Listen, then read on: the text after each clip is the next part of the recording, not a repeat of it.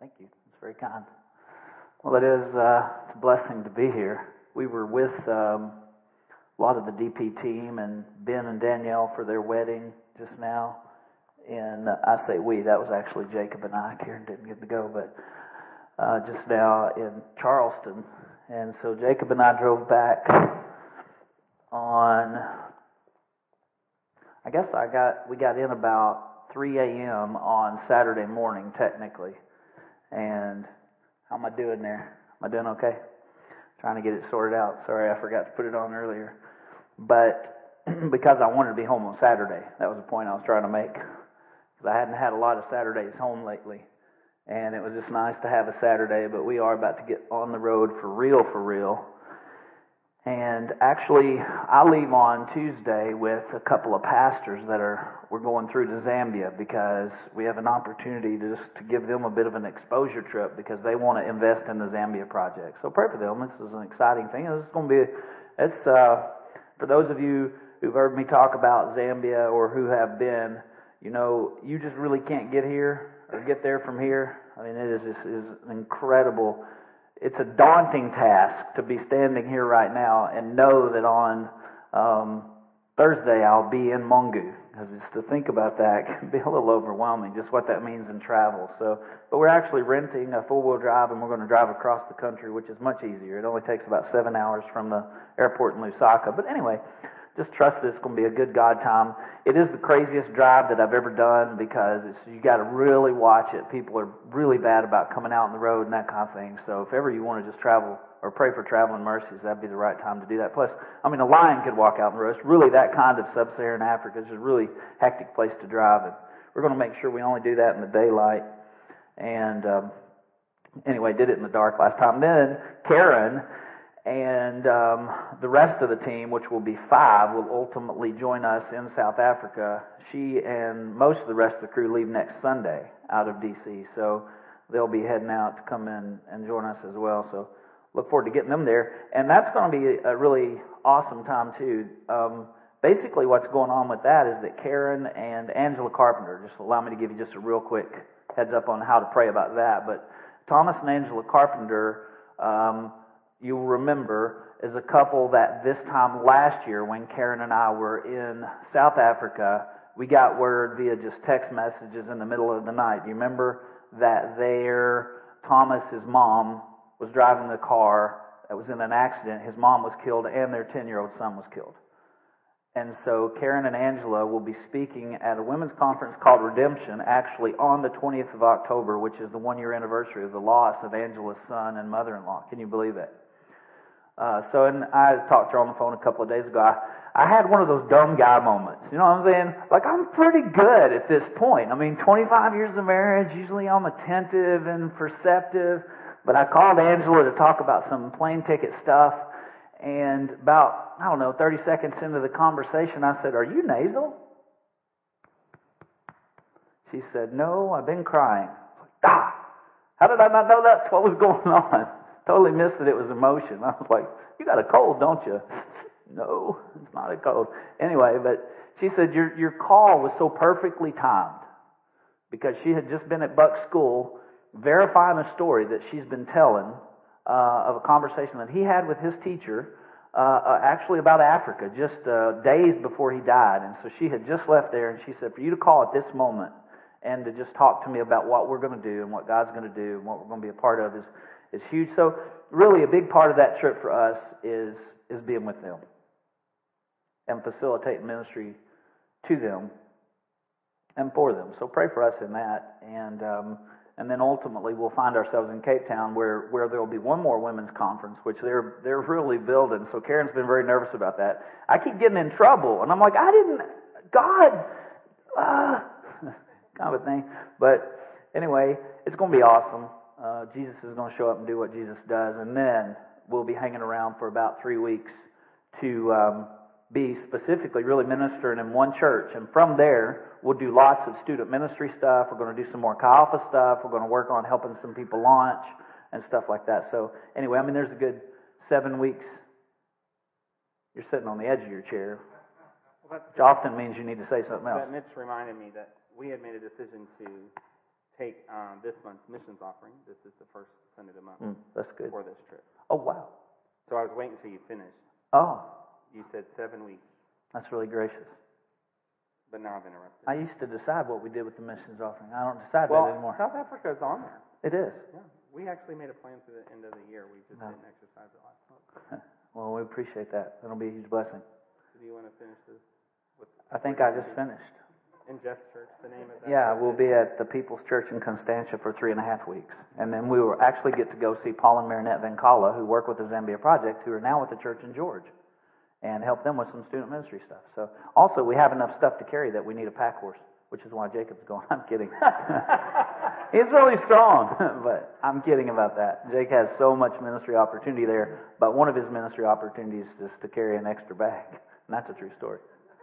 We love and appreciate you, and thanks for helping. No, I'm having trouble with this. You know how it's bugging me? I think I'm going to take it off and hold that mic. Go ahead. Thank you for this trip. Thank you that we get to sow. And I was so excited about getting to participate with it. I forgot about the basket, the logistical part. And so, Lord, we just thank you that you don't forget about the logistical part. Yeah, Jesus. Pieces that have to get there, and the way, and the word, and the provision of health, of rest, Lord, just even as Ron took a breath, that you fill his lungs. And so, Lord, we just thank you that we get to go with. We get to go with. In Jesus' name. Amen? Amen. Well, I will say that we deeply appreciate the investment. The church, I'll tell you, as we continue to work through our transition to what God wants to do next with us, the way that this team of elders in this church has continued to just walk with us and care about us and invest in us has been really special. And you guys are giving us just the best opportunity to hear God and to do what God wants us to do. And which is what we're attempting to do, is to hear God and to follow God. And so, I don't know. You know, I'm rarely at a loss for words. But in that, I feel like I'm just at a loss for words. I don't know what to say except that we really love and appreciate you. And been gone a lot lately and miss you. Really, really do miss you. And it's good to see you. Of course, here, been walking through much conversation and dissertation about the fullness of relationship. And you have a couple of weeks left. I know that I chatted to Rick and chatted to Mitch about some of the things that are up, some things about the practice of what it means to walk in relationship as a husband and a wife and as friends and as family. And so some of those things are still coming down the pipe. And so there's that still to be done. But I wanted to just jump in here for a second, because I've been asking the Lord this. Because, I mean, I'm really in this place. I know we're really in this place of just, it is all about the relationship. Now, I know when someone says that, the first thing that I would want to say, and you would want to say, would be, well, right, I mean, for real, of course. Obviously, been there, done that. You know, got the T-shirt that says your religion is against my relationship, you know, all that kind of stuff. But although that's what we know, that we believe, it is a tension in this life to consistently live that as our reality, where it is about, and our lives are focused on the relationship we have with Him and actually flow out of that. So I asked God, I said, Lord, help me. Now, this is a lot for me personally, so just come along with me, will you?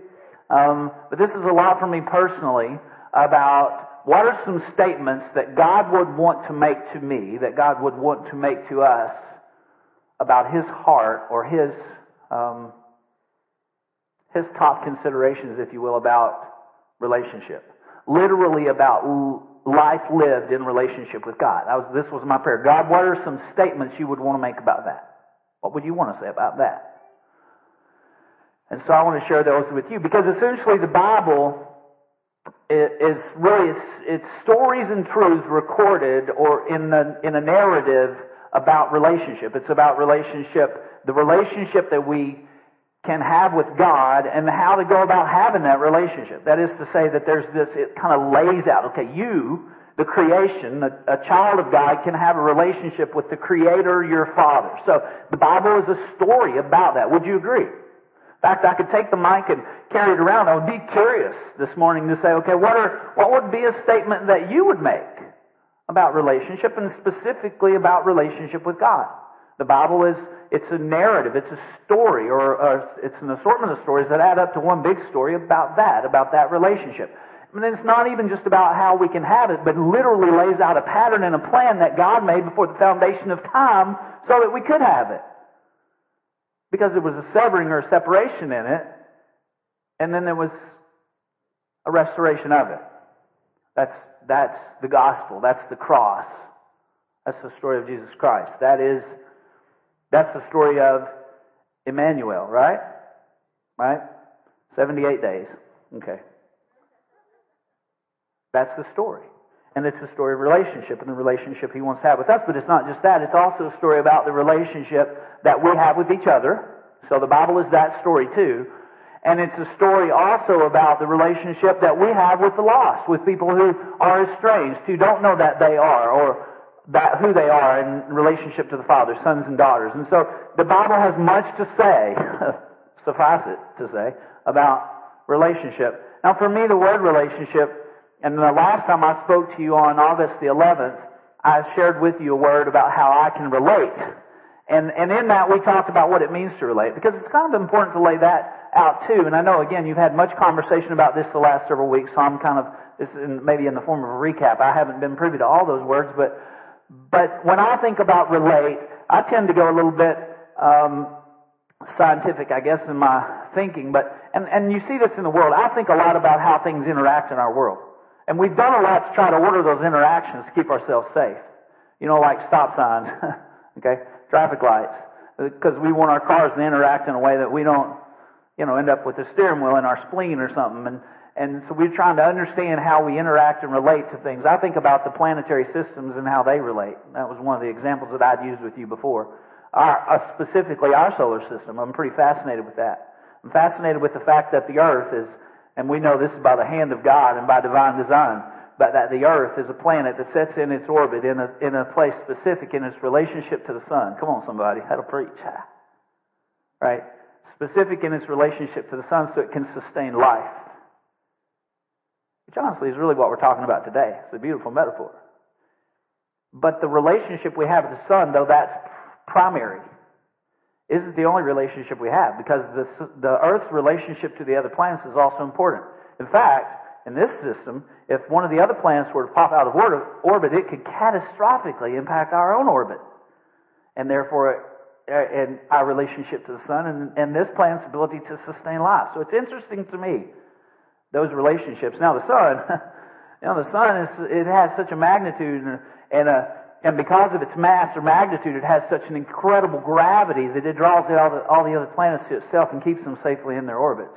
Come on. I'm still preaching. And there's a lot to that. That's how it works in God's world too. So it's so critically important. So the first statement I want to share with you, kind of in relationship to that about relationships, is this, that order is important. This is the first statement. So, life living in relationship with God. God, what are some statements you would want to make? Number one, order is important. Got to get the order right. God is first. He's primary. In Mark 12:30, Jesus tells us that our principal relationship is with Him. And you shall love the Lord your God with all your heart and all your soul, and all your mind, and with all your strength. Now, Jesus was really quoting what God had already said to the children of Israel from Deuteronomy chapter 6, verse 4 through 13. In fact, this is a theme in the whole Bible, right? This is just a consistent theme. Hear, O Israel, Moses said, the Lord our God, the Lord is one. You shall love the Lord your God with all your heart, and with all your soul, and with all your might. Stop. Heard the Holy Spirit say, stop. This is a problem. This is a problem. This is why I don't like bumper stickers. Because some things we've seen or heard so much that they start to lose their weight with us. What's your point, Ron? What are you trying to say? Seriously? Look at verse 5. I don't know. What am I trying to say? What's the application of this? Seriously? Look at verse 5. Isn't that a pretty good list? You shall love the Lord your God with all your heart and with all your soul and with all your might. Check us, Holy Spirit. Show us. Help us not to be someone who would look at our face in a mirror and see ourselves and walk away.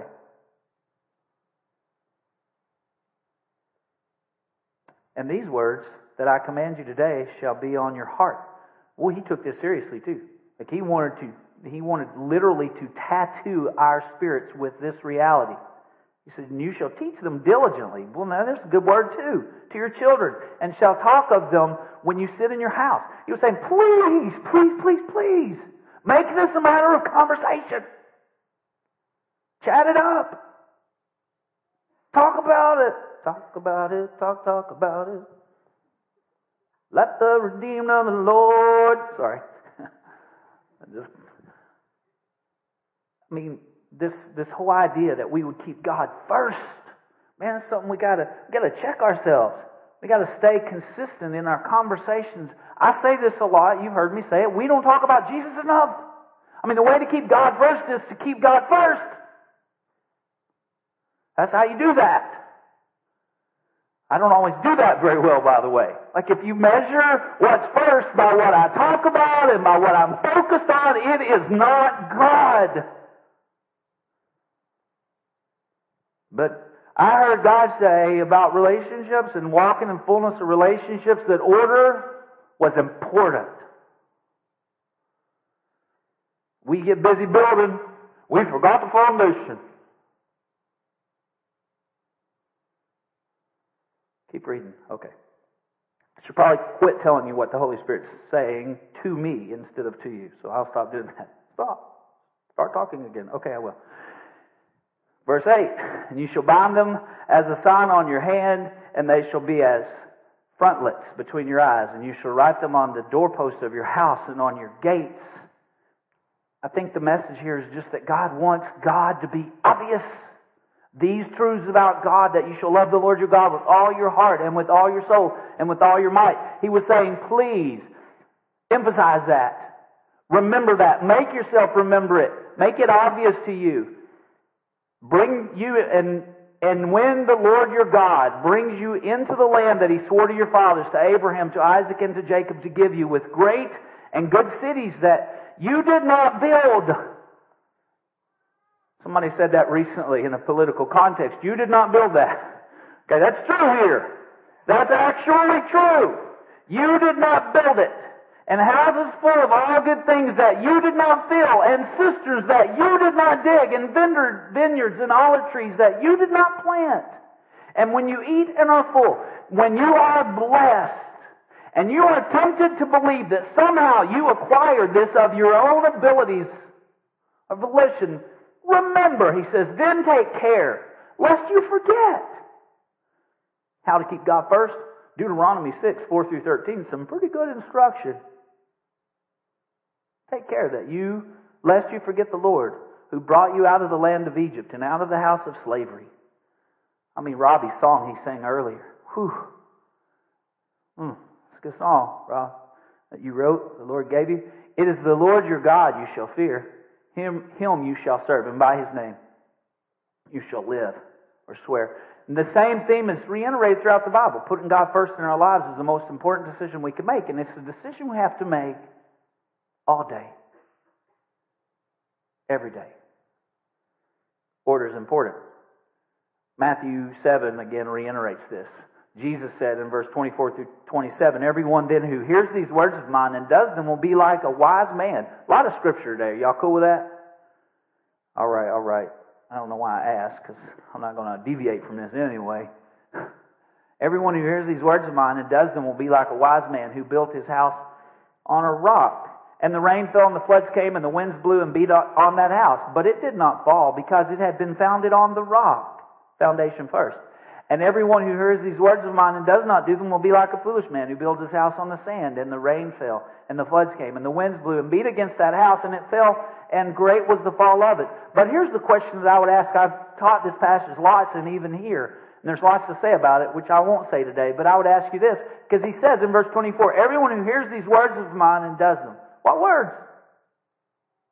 What words? Let's back up and see. Verse 21, not everyone who says to me, Lord, Lord, will enter into the kingdom of heaven, but the one who does the will of my Father who is in heaven. And on that day many will say to me, Lord, Lord, did we not prophesy in your name, and cast out demons in your name, and do many mighty works in your name? And then I will declare, I never knew you. Depart from me, you workers of lawlessness. Now there's some misunderstanding. I'm not trying to call anyone's salvation into question here. But I am pointing out to you that if we build on anything other than a foundation that is our relationship with God, that was a really poor statement. I just said if we build on any other foundation other than the foundation that is the relationship, and the reality is there is no foundation. There's just sand. Go, Jonathan. Order is important. Romans 13:9. For the commandments, you shall not commit adultery, you shall not murder, you shall not steal, you shall not covet, and any other commandment are summed up in the word, you shall love your neighbor as yourself. So there's not only instruction about God first, but then there's instruction about the relationship we're called to have with other people. There is an order. And order is important. In 2 Corinthians 8, 1-5. And we want you to know, brothers, about the grace of God that has been given among the churches of Macedonia. When we put God first, we can rightly love and care about others. Verse 2, for in a severe test of affliction, speaking to the Corinthians about the Macedonians, Paul said, their abundance of joy and their extreme poverty was overflowed in a wealth of generosity. Isn't that such a great statement? Their abundance of joy and their extreme poverty overflowed in a wealth of generosity on their part, for they gave according to their means, as I can testify, and beyond their means, of their own accord. Nobody made them. They just were relating to a need that they saw because God was first. And let me clarify that, or qualify that statement about them, because Paul wrote in verse 4, begging us earnestly for the favor of taking part in the relief of the saints. They wanted to participate. He says, because, and this, not as we expected, but they gave themselves first to the Lord, and then by the will of God to us. Francis Chan says it this way about that order. He says, others above self and Christ above all. The second statement I heard him make, because I need to move. First, order is important. There's more to be said about that. But number two, continuing is critical. Continuing, very important. Yoda would have said it this way if he were quoting from John chapter 8 and verse 31. Just to follow this reality that order is important, and now to segue to continuing is critical. Free the truth will set you. The truth you know. Truly my disciples you will be if in my word you continue. Or John 8:31 if you prefer it.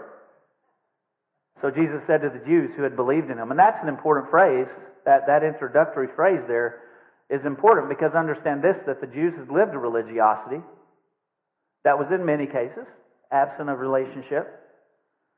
And so Jesus said to them, if you abide in my word, if you continue in my word, you are truly my disciples.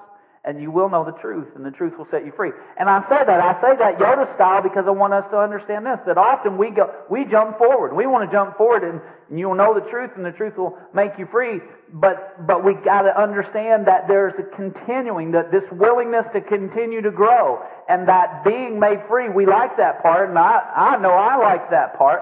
But to understand this, and I've joked with you before, and you should know the truth, and the truth shall make you mad. I mean, sometimes that's how that works. But if you continue, it's if you persist, if you continue to walk in the truth of God, that you are truly my disciples, you're my followers, you're really walking with me.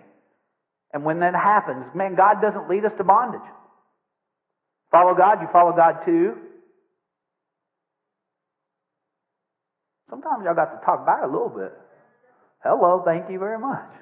Wasn't a complicated question. You follow God to freedom. Want to be free? Continue. Relationship, the fullness of relationship, follow God. Walk with God. Continue with God. And you know that passage is loaded with the big little word, right? Front loaded with the big little word, if. Which says to me that there's a choice for us. if you continue in my word. That's a choice, and we get to choose it.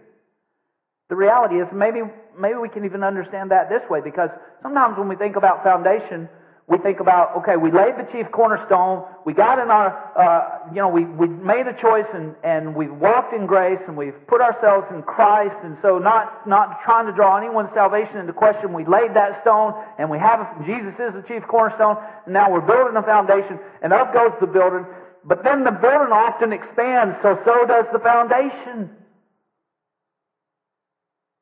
The bigger the up, the deeper the down. Maybe a better way to look at that is to think about a tree and its roots, right? Maybe that's a little easier metaphor. Because a tree that's this tall doesn't have a really massive root, but relative to the percentage of growth up is the percentage of growth down. When we were just now along the coast, and Jacob and I went to Folly Beach and went to the wedding, and we've spent some time in the coastal area lately, and Jacob was just saying, I love sailboats. And one of the things I love about sailboats is there's so much up that there's a whole lot down. And you don't see sailboats in really shallow water, and there's a reason for that, right? Or you think about just the incredible nature of an iceberg, where there's and wouldn't it be great if that were true of our lives? Where what people could see, we would want to be evidence, we would want to be obvious in our world that there's a God and that you can trust Him and tell that story and live that story. But I hope that what you can see is significantly less than what you can't see about who God is in me. That there's even a deeper root. That, and I'm concerned about sometimes that we could even fake the fruit. But you can't fake the root. But I will say this, if you have a root, a deep root, you'll bear some fruit.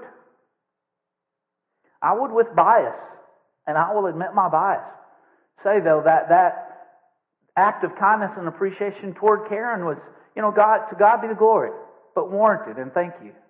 Because I know this lady where no one else knows her.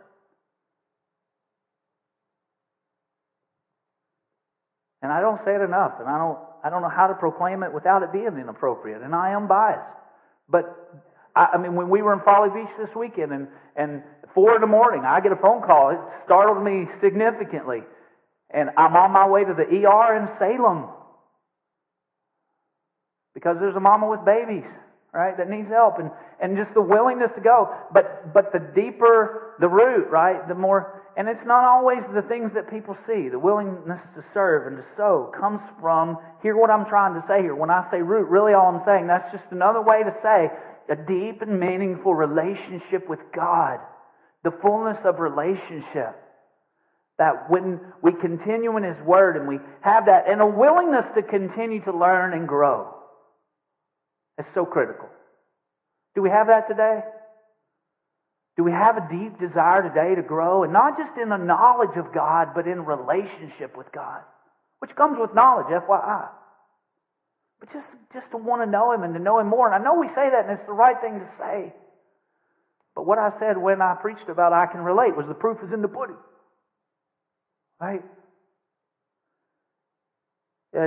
One of the things that's fascinated me, again, Karen, don't mean to make you such a topic of conversation. You're not going to want to come to the second service. It's going to get worse instead of better. But not so much just talk about you, but you're my example because Karen is a CPA, and so anyone who has a professional license, so there are all kinds of professional licenses, so you would understand this. But a part of the requirement to keep your professional license, in her case a CPA, is that every year she has to participate in the continuing education program. They have to do a CPE. They're never allowed to stop learning. If they do, they lose their license. Thank God we don't lose our license. Thank you, Jesus. We didn't earn it, right? Thank God for that. But just this willingness to continue to learn and grow. But some of us, and I'll throw myself at times in this category, they say some people never learn anything because they know everything too soon. God help that not to be us. Because I heard Jesus say, a statement that He would want to make about relationship is that continuing is critical. Now understand this. Again, I'll move on in a minute, I promise. But understand this, by the very nature of relationship and what a relationship is. It's not even that there's necessarily always more, I don't know exactly how you want to say this. It's not a matter of attaining, again, more knowledge, but it is that relationship itself mandates that we continue, or the relationship itself begins to die. It's not static, it's dynamic. And it takes, you know this with your friends, you know this with your family. It takes consistent and continual investment. Now, there are people in my life that I can go a year and a half without talking to. And the next time I talk to them, it's like we never stop talking. And that's a beautiful, beautiful thing. But it's not right that we treat God that way. Because it'll be true. We come back and it's like, oh God, it's so great. You're still gracious. You're just the way I remembered you. You still love me. You're still for me. But we miss so much. And I'm glad I've got friends like that, but they're not like the people I walk with. Our relationships don't have the same impact or effect. We're still friends, but we're talking about continue. Years ago, one of those friends, like that for me, and I've been talking to this guy more frequently lately, but just a dear friend, but not someone my relationship presently has been very interactive with, but he was on staff with us when we were at Louisiana Tech, and even came here with us when we came. His name is John Mark. And years ago, we helped a lot of international students, Indian students, Chinese students, and there was this one particular Indian student, a young lady that I had picked up at the airport, and she was very choleric.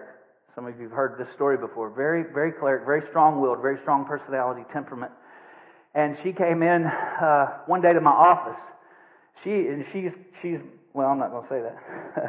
She was real strong. That's all I'm going to say about that. But she came into my office one day and she says, I need to borrow your car. And she had never borrowed my car before. As far as I knew, she didn't drive. I'd never seen her drive. I'd taken her all kinds of places. She was really good at getting me to take her places. And she walks in and she says, I need to borrow your car. I said, okay. She said, I have to go take my driving test. I said, okay, well, do you drive? I know how to drive, she said. I know how to drive. I must borrow your car. I have to take it today because I'm going to New York, and so I need to borrow your car so I can get a driving license. And I said, well, I prefer that someone take you, it's fine, but someone needs to go with you to drive the car and make sure you know how to drive it, just all the little nuances of the car, which was really code for, I wonder if this woman can even drive. And she said, okay, well, I must go now. And I said, well, I can't go right now. I'm right in the middle of something. I have an appointment in 5 minutes. I can go later with you, but I can't go right now. Well, John Mark was sitting over there, the good soul that he is. He said, well, I'll go. So he goes with her. Comes back about an hour later, white as a sheet, with a story to tell. He says, man. So we drove over to the abandoned Walmart parking lot, right? Because the new Walmart, everybody got to abandon them. Anyway, and he said, we went over there, and she was very persistent. I know how to drive. Just let me drive. I must go take the test. And he said, we got in the parking lot, and she got in the car, and I got in the passenger seat, and she started to take off. And he said, right from the get-go, it was like, just herking and jerking. And it was an automatic. Real. And he said, okay, ease into the gas. He said, and then that was pretty scary, and almost hitting posts, and there's no cars in the lot. And he said, then I'm like, okay, no, I'm good. I know how to drive. Okay, well, let's try reverse. He said in reverse was, it's full speed. Hey, whoa, break. And then they drove on the road. He said, and I'm thinking, you drove on the road? He said, she's pushy. She insisted I know how. I'm like, okay, take it easy. They got in the road that they were driving on is a service road, but it turns onto a road that has a very deep ditch in the middle. And he said as they were going, she went to make that 90-degree turn, and she never slowed. She was only going like 30, but she didn't slow down at all, and it was like, he said they were heading straight for the crevice in the middle, and he grabbed the wheel and jerked it. And by now he's just trying to catch his breath, and he said 2 trash cans in a mailbox later, he moved his foot over and hit the brake, killed the car, and pulled the key. And he said, you can't drive anymore. What was hilarious about that was that when they had gotten back to the house, she beat him into my office. And she said, okay, I'm ready to take the test. This is a true story. Because she knew how to drive. She just never done it before. My concern for us sometimes is that we know a lot about relationship. Right? And I don't want to say that we've never done it before, but I'm just saying that there's a God. And just to be a willingness to continue to learn and to grow, which comes with a level of humility and a willingness to come under the grace that God gives. And I need to finish. We got a bit of a late start, and I want to get us to a place of response quickly. But I'll say this, that the third statement I heard God make, and this was the theme. Maybe I don't need to preach it so much because it was the theme in worship this morning, and we did not collaborate. We celebrated a little that we would get to be here together, but we did not collaborate. But the third thing I heard God say was this, that surrender or submission is relational gold with God. A willingness just to surrender our own plans and schemes and dreams is relational gold with God. James 4:5-8. Or do you suppose it is to no purpose that the Scripture says, He yearns jealously over the Spirit that He made to dwell in us? Which reminds me, pause, 1 Corinthians 6:19-20, which says, or do you not know that the body is a temple of the Holy Spirit within you? Catch back up with verse 6. He says that Spirit, the Holy Spirit, yearns jealously over the Spirit that is made to dwell in us, but He gives more grace. Now, the preceding verses 1-4, speak of all the relational challenges and difficulties we have in walking out our God life. And so then James steps in and says, therefore it says, God opposes the proud but gives grace to the humble. So, in response to that reality, verse 7, submit yourselves therefore to God. Resist the devil and he will flee from you. Draw near to God and He'll draw near to you. Thomas Merton said it this way. He said, the whole Christian life is a life which the further a person progresses, the more he has to depend directly on God. The more we progress, the less we're self-sufficient. The more we progress, the poorer in spirit we get. So that the man who has progressed most is most dependent. He has to depend directly on God because he has nothing left in himself. Would to God, Tom, would to God I could get to that place of surrender. What an amazing place. I think it's our destiny. Jesus said it this way in John 15:7. I'm the vine, you're the branches. Now, if you read the preceding 6 verses, again for the sake of time, I didn't put them in these notes, but I would encourage you to do that because the first response and relationship, even that Jesus Himself gave, Matt, was He said, I am the vine and my Father is the vine dresser. So that was even His first relationship. But then He said, I am the vine and you are the branches. Whoever abides in me and I in him, relationship. He it is that bears much fruit, for apart from me you can do nothing. And the branch is surrendered to the vine. That's my point in that. Listen, the branch never said to the vine, you're really holding me back. I wish I could get away from you. Because when the branch is severed from the vine, the branch dies.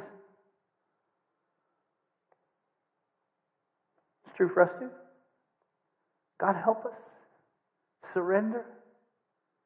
Let me ask us this question then. What do we hold on to at the expense of our relationship with God and the life we're meant to live? Because again, surrender is relational gold. And after calling the crowd to him with his disciples, he said, if anyone would come after me, let him deny himself and take up his cross and follow me. For whoever would lose his life or save his life would lose it, but whoever would lose his life for the gospel's sake will save it. For what does it profit a man to gain the whole world and forfeit his soul? You've suffered enough with me to know that that's one of my very favorite verses. I don't do a lot of jokes, but I thought this one was hilarious and it makes a good point. But there's a story about an airplane it was a very small plane that was just hauling 5 passengers. And midway through this relatively short puddle jumping flight, the engine started to cut out. And the plane was having some sputtering issues, and all of a sudden, man, the pilot just comes busting out of the cockpit with the parachute on. And he says, I have some good news and some bad news. The bad news is this plane is going down. The good news is there's a row of parachutes on that wall, although there are 5 of you and only 4. Good luck with that. And he jumped out of the plane. So now there was one of the 5 passengers who jumped up and she said, I'm a neurosurgeon, one of the most renowned on the Northeast, and so I'm obviously very important to my patients. Several people counting on me. She grabbed a parachute and out the door she went too. And then a man jumped up after her and he said, I'm a lawyer, a very important lawyer in a very large law firm, And the law firm would fall apart if it weren't for me. And he put on a parachute and gone was he. And then another man jumped up and he said, I am purported to be the smartest man in the world with the highest IQ ever recorded. In fact, I never say it out loud because I don't want to embarrass everyone. And so he grabbed a parachute and he also was gone and out of the plane. So then there were left two. And one was an aged minister and one was a teenage boy. And the aged minister said to the boy, he said, you know, son, I've had a good life, a good run. There's a lot of life ahead of you, in front of you. And he said, so you take that last parachute. And God bless you and good luck. And the young man said, sir, that's very kind of you and it means a lot to me. But it's really not necessary that either of us should die because the smartest man in the world just jumped out of the plane with my knapsack.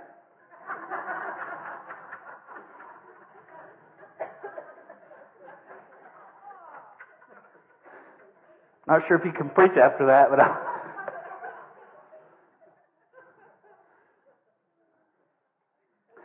Mark 10, verse 21, Jesus said this, and Jesus looking at him being the rich young ruler, loved him and said to him, you lack one thing. You know this story. Go sell all that you have and give to the poor, and you will have treasure in heaven, and come follow me. And disheartens this one that we refer to as the rich young ruler by his saying, went away sorrowfully, for he had great possessions. You know that story. You know it well. He came, he wanted to know what he must do to inherit eternal life. And Jesus said, essentially to him, go give everything away that's more important to you than me. It's not a story about possessions. It's not a story about stuff. It's a story about heart. And that's not to say that Jesus wants you to become a martyr, or it's not to say that he means for you to stay in an abusive relationship or to be a perpetual doormat with no boundaries. That's not what surrender means in the kingdom. It doesn't mean that you should never have any goals that God has given you that are worth fighting for, worth trusting and trying. But it does mean this, that in our lives we should realize that in losing our agenda, our control, our wants, we find our true identity and purpose. Come on, somebody. I'm reading because I go faster when I read. It's not that nothing is lost, it's that something more important is gained. So, well, surrender. What am I supposed to surrender? I don't have anything. If empty's what you get, if empty's what you got, then give empty. If nothing's what you feel like you have, then give that. What God really wants, and you've heard me say this from you, is you. And surrender is relational gold with God. It's not that God likes that so much that He tries harder to be close to you. His effort is always the same. It's that there's so much less stuff in the way. My concern, though, is that often what we give God is our leftovers, when what God deserves and desires is first fruit.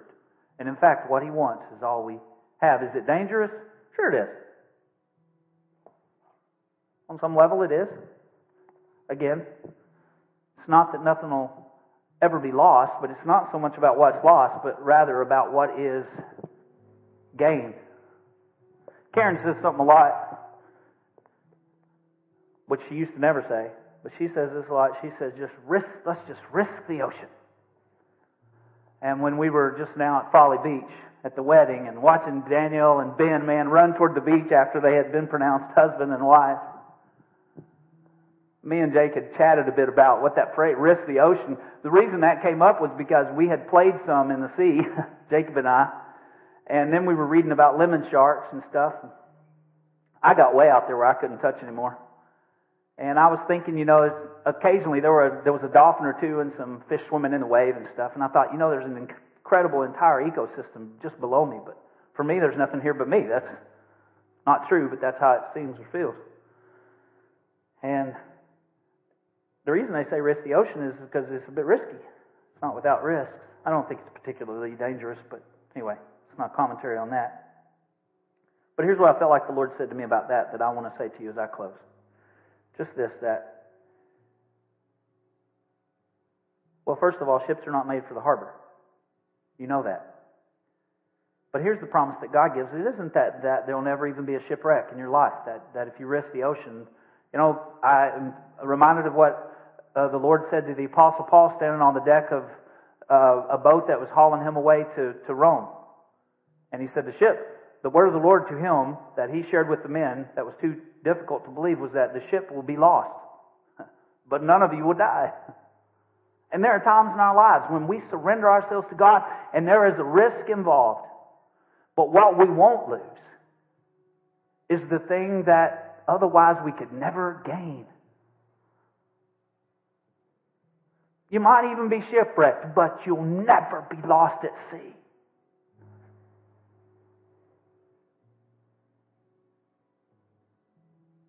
I mean, it's not a safety net we're talking about. It's not a backup plan. It's the hand of God that will sustain us. And it's the heart of the Father that will always find us. So, Lord, thank you for today. We're so out of time. Thank you for your grace and mercy. Thank you for relationship, Lord. Thank you for relationship. God, just help us to live out Deuteronomy chapter 6, Lord, that we would just keep the first things first, Lord, that order is important. God, that we would help us as families, as friends, to consistently, Lord, as you said, through Moses to the children of Israel, to write it on our doorpost, to keep it in our conversation, to talk about who you are and why you matter so much. And Lord, just to continue to press in. Lord, give us a continuing education program. Call it life if you want, Lord, discipleship. And Jesus, not just to depend on the church to provide that for us, but to understand that a lot of the key ingredients just exist in our own homes, our own worlds, our own lives, Lord. This is not TV dinner Christianity. This is what you do in us every day as we grow and walk and work with you. And God, that we would just surrender and submit ourselves to you under the mighty hand of God. Humble yourselves. James 4:10, and He will exalt you. So Lord, that's your call and your cause. Ours is to know you. So let that be true in Jesus' name.